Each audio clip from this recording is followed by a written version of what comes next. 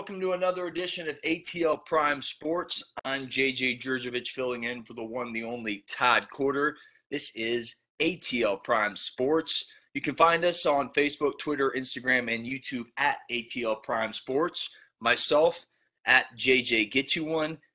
Our fabulous producer Wayne in Memphis, Tennessee at RWY Jr. And of course, Todd, TC Quarter at Quarter Todd. And again, welcome to ATL Prime Sports. Wayne, Dave, joining us at Georgia State voice of the Georgia State Panthers, talking some Sun Belt and NCAA football. How's everybody doing tonight? I'm doing good. It's still hot here in Memphis and needs some rain, but besides that, everything seemed to be good. Yeah, Absolutely. I'm great here as well. Good to be with you guys again tonight. Absolutely. It's football season. I got a grin on my face.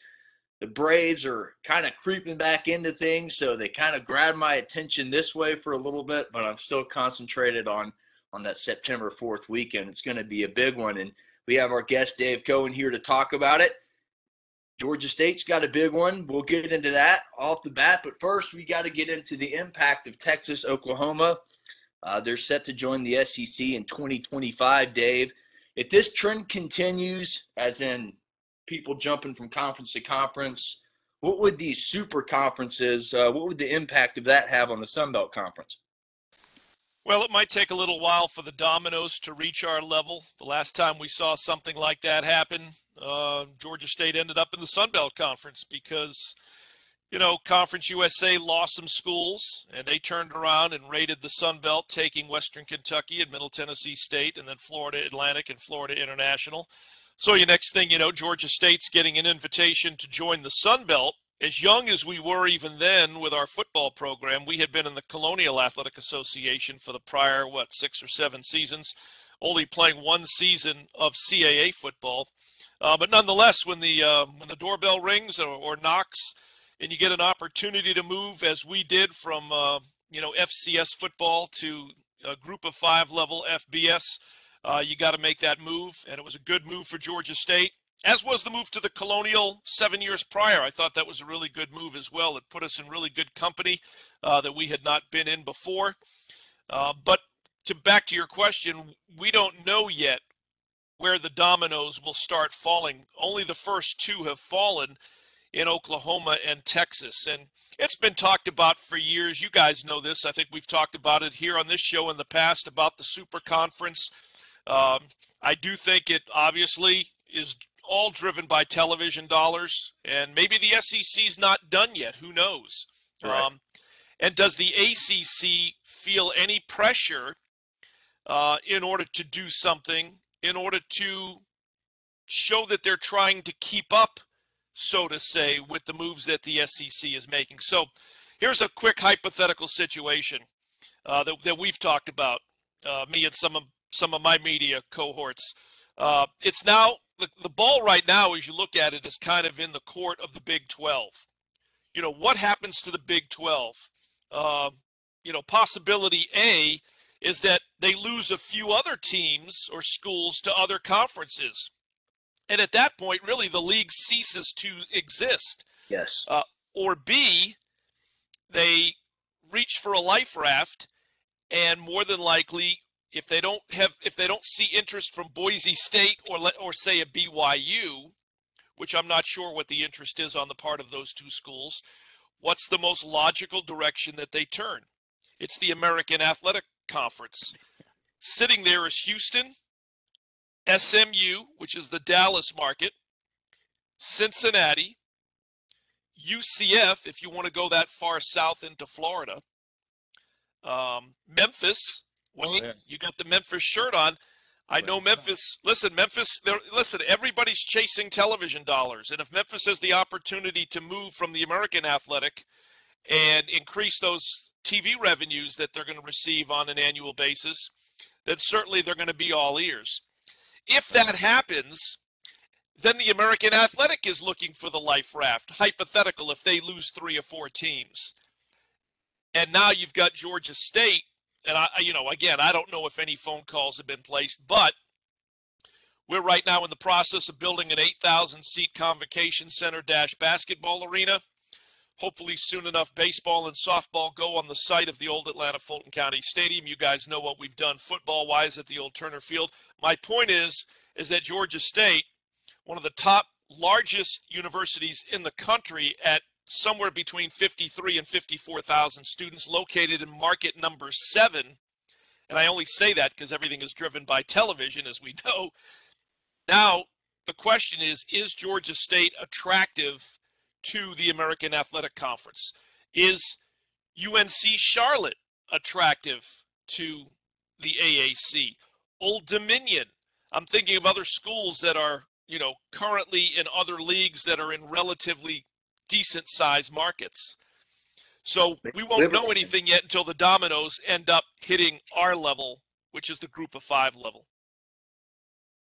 I had Dave Cohen right here on ATL Prime Sports. Yeah, it looks like the dominoes will start falling. It'll take a couple years for everything to go into effect. I think Liberty's on that roll too. Hugh Freeze has them rolling in the right direction. But this is looking like it's going to be a mammoth change in college football. Wayne, you have a question next, or? Well, I just comment if, regardless of which teams it is, if the Big 12 decides to cherry pick either from the Sun Belt or from the American, or maybe even both, I wonder what the chances would be of those two conferences, just combining together to make like an American Sun Belt conference or a Sun American conference or South, I don't know, something like that. Because there are a lot of quality teams in both of them besides the ones that you would first think of. I mean, look what the Beach Chickens did last year. Absolutely. Exactly. And they're a preseason top 25 team along with Louisiana Lafayette. I read one report that said Louisiana, which I still refer to as Louisiana Lafayette, that they were lining up to take a ticket showing interest in moving to the Big 12. And they have a big game this opening weekend against Texas. They can really showcase their talents. And that kind of leads right into my next question, Dave. This may be the deepest Sun Belt conference in football ever. They got 2 top 25 teams in the coaches poll, 5 or 6 more good teams than that. Is this the deepest conference, the deepest this conference has ever been? Yeah, I would probably say so. And again, the Sun Belt, for the most part, took center stage early in the college football season last year, as we talked about last year, when they were afforded the opportunity to play on national television because of the other conferences deciding not to play preseason non-conference. So all of a sudden, you have Sun Belt schools playing on national TV and winning ball games. Coastal Carolina, Louisiana. Well, did Troy win a? Well, Troy came close. Or did they against Iowa State? I think it was. But yeah, so the Sun Belt, puts together an eye-opening preseason non-conference, and again, you beat Kansas. Okay, Kansas. You and I, we all know Kansas is not a great football school, but at the end of the day, if Georgia State beats the 14th team in the SEC, it's still a great win, right? Yeah, absolutely. For example, the Georgia State win over Tennessee. I mean, Tennessee didn't garner a lot of national respect 2 years ago, but at the end of the day, it was a win over a Power 5. And listen, Tennessee ended up turning it around, at least ended up in a bowl game. I think they wound up at the Orange Bowl in 2019. So, it's not like we beat a team that went, 1-11 and didn't reach a bowl game. But yeah, if top to bottom is, again, you got Louisiana, you got Coastal Carolina. Obviously, those two right now are your, for lack of a better term, your face of the conference schools. But right behind them is Appalachian State. Georgia State is doing its best to move from being a bottom feeder, which is kind of what we were early in our Sun Belt life, to moving into middle of the pack, which is what we've been the last year or two, a team that has been to a bowl game, a number of bowl games since joining the Sun Belt, 4 of them. And now the next step for Georgia State is to be able to run neck and neck and challenge for the Sun Belt Conference Championship. And in order to do that, listen, we've beaten Coastal Carolina. We beat them in Conway, 2 years ago. They beat us like a drum in Atlanta last year. We came awfully close to beating Appalachian State last year. Should have beaten them, but if you don't score enough points, you're not going to win. And we lost 17-13 at Boone. Georgia Southern, we've been able to beat, and they're kind of middle of the pack this year. So that just leaves Louisiana. And if I'm missing any, but right now Louisiana and Coastal Carolina obviously are the face of when. If you say Sunbelt football to somebody outside the region of Sunbelt football, those might be two schools that they're familiar with because they're now seeing them listed amongst the top 25 in the country in the preseason poll. Yeah. One of the things that I look at y'all's schedule, and I'm also an Auburn fan, along with being a Memphis fan. And if there was ever a chance or a good opportunity to beat Auburn, it would be this year, having a new coach down there. And if you did win that game, that would be an excellent springboard into, or give you all some momentum going into conference play against Appalachian State. Yeah, well, I've said on more than one occasion, this is the deepest, most experienced Georgia State team we've had in the 12 years we've been playing football. This being the 12th season. I don't want to. It's not the downside. It's the other side of the coin. Is that if you look at that schedule. We're not playing an FCS school this year. We're playing 2 Power 5s in North Carolina and Auburn. We're playing Army and Charlotte at home. And then week 5, or game number 5, we open up, again, with one of the 3 top teams in the Sun Belt in Appalachian State. If somehow we could be 3-1 heading into the Appalachian State game, that would be fantastic. That means you've either beaten North Carolina or you've beaten Auburn. Is Auburn in the same position that Tennessee was in 2 years ago? I don't know. New coach. I'm sure some new schemes.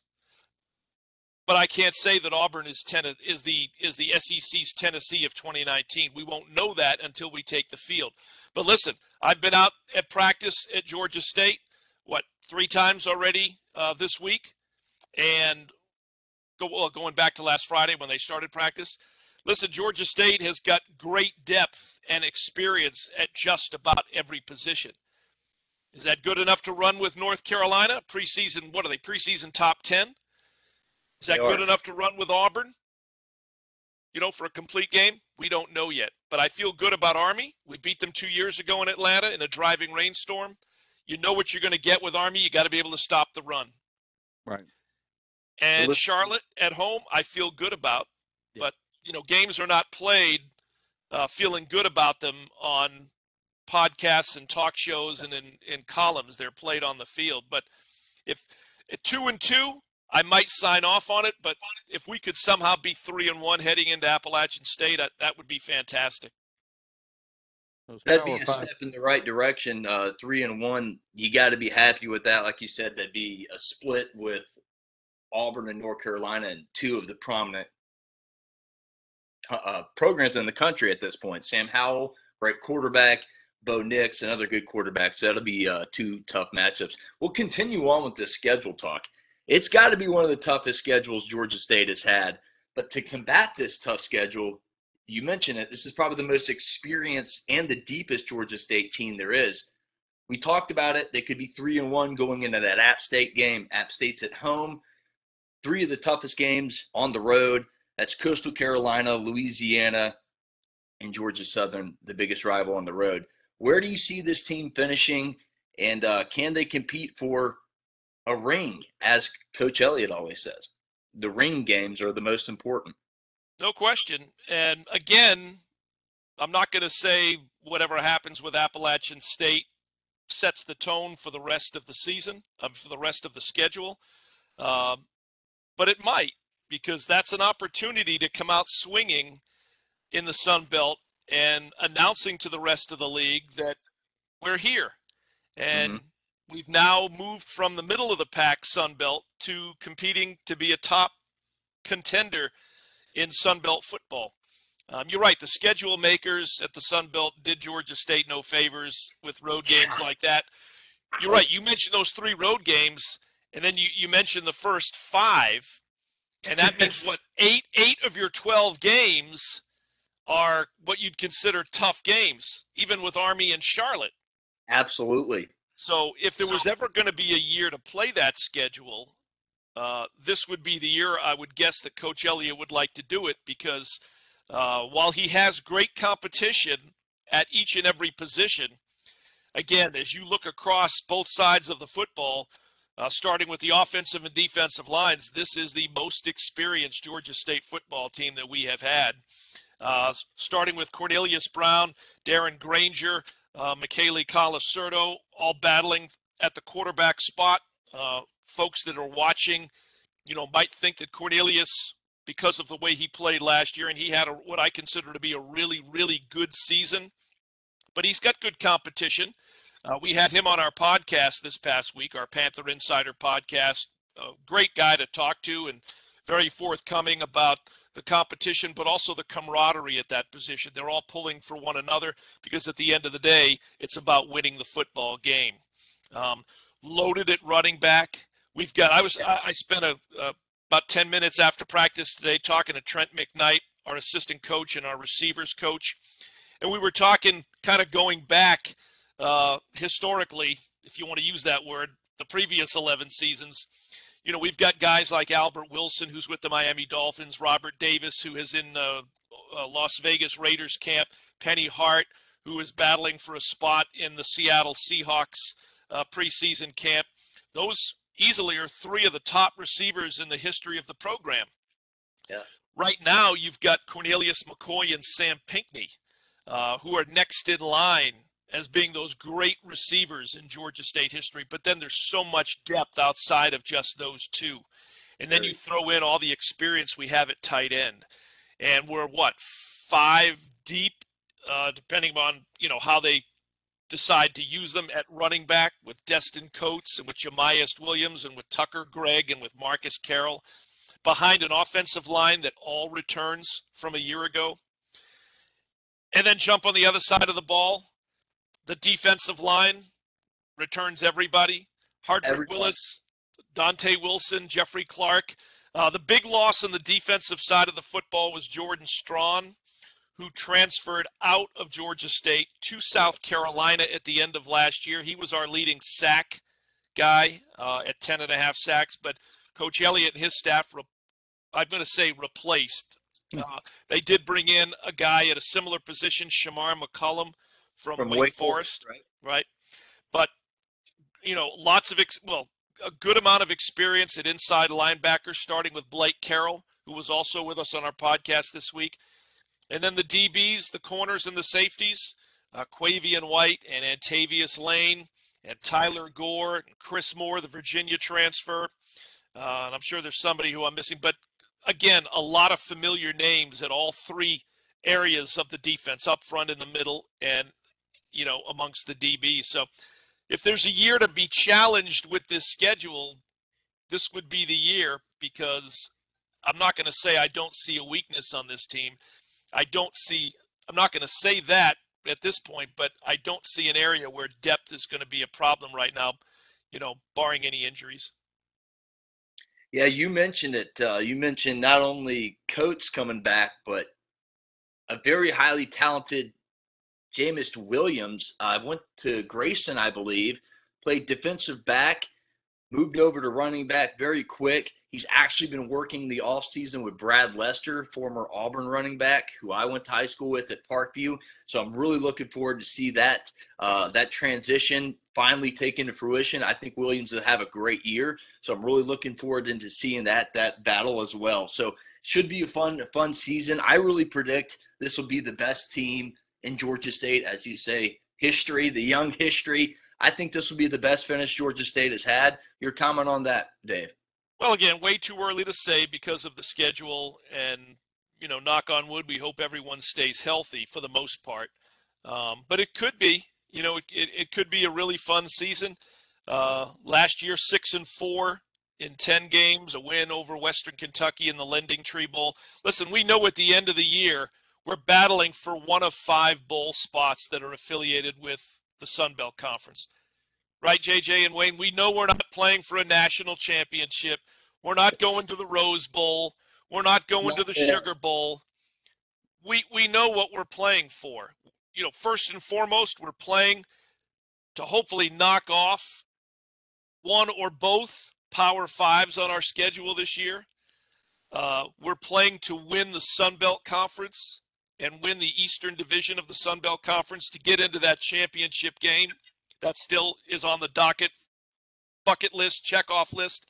And then we're obviously, you know, hoping to make a bowl game, win a bowl game.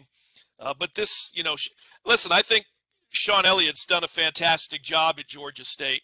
The Sun Belt, everything being relative. Again, we're not playing an SEC schedule. We're not playing an ACC schedule. Everything being relative. Coach Elliott, I really think, has done a great job building this team and putting this team in position to do everything that we've talked about tonight. It's just a matter of ultimately going out and doing it, you know, beating a Power 5 or 2, starting out on a winning note, beating Army, beating Appalachian State for the first time. We have not beat them yet since we've joined the Sun Belt Conference. Well, since they joined the Sun Belt Conference after us, we have not beat them yet. Obviously, you want to beat Georgia Southern. I don't care how good Georgia Southern is. I don't care how bad they are as far as, you know, football. Again, it's Georgia State, Georgia Southern is the equivalent of Auburn, Alabama, Georgia, Georgia Tech, South Carolina, Clemson. It's the game that the minute you see that schedule, that's the game. You quickly look down the schedule. Okay, what date's the Georgia Southern game? You know, that's the game that we look at because that's the game, that's the rivalry game right there. So there's a lot on the table, a lot of opportunity, and we'll see how Georgia State does with this year. Practice, I think, you know, has been pretty spirited so far. I think I've been to 3 or 4 of them. I believe they'll scrimmage on Saturday. I'm not 100% sure yet. That'll give us a first look because they're in pads for the first time on Thursday. So I think, you know, if they don't scrimmage this Saturday, it'll be the following Saturday. But definitely headed in the right direction. Definitely, you know, you think about what Coach Elliott started with. Yes. In building this program, he's really gone and done a lot in a relatively short amount of time. Absolutely. 5 years, now 2 bowl wins in the short history of the program. I think Coach Elliott's doing a hats off job, and that's why I say I think this is the year they get over the 8-win mark in the regular season. I just feel it. This is it. The stones are lining up. The planets are lining up, whatever you want to say. Dave, real quick, how can our listeners tune in to week 1 against Army at home? And how can our listeners tune into the Georgia State podcast with you? Well, again, our flagship, as always, will be 88.5 FM WRAS. It's a nice 50,000 watt FM. So if you're in the Atlanta area, have no trouble picking that up. You can also listen on TuneIn Radio. Just enter or search WRAS. We stream on the website, the Georgia State sports.com website. A lot of folks, you know, are listening and or watching on their phones nowadays or their iPads, so you can always follow us there as well. But again, on the radio at 88.5 FM, we have one affiliate in AM FM up in Gainesville, Georgia, kind of covering that further northern arc up there in Hall County and White County and so far, the northern part of Gwinnett County, so on and so forth. And then the Panther Insider podcast, our most recent podcast, which came out last Thursday, featured our last year's starting quarterback, Cornelius Brown IV, and our leading tackler, inside linebacker, Blake Carroll. That's available as well via GeorgiaStateSports.com. But if anybody would like to follow me on Twitter or follow Georgia State Athletics on Twitter, you can do that. Again, my Twitter is at GAStateVoice, GASTATEVOICE. But you can also follow Georgia State Athletics. And you can also go to GeorgiaStateSports.com and find it as well. But it's available all over social media. They run about 30 minutes, anywhere between 30 and 45 minutes. All topics Georgia State-centric. But right now it's kind of focusing in on football. So Awesome, awesome. Well, Dave, we always appreciate having you on. Can't wait for the season. Go Panthers, and we'll talk to you next time, Dave.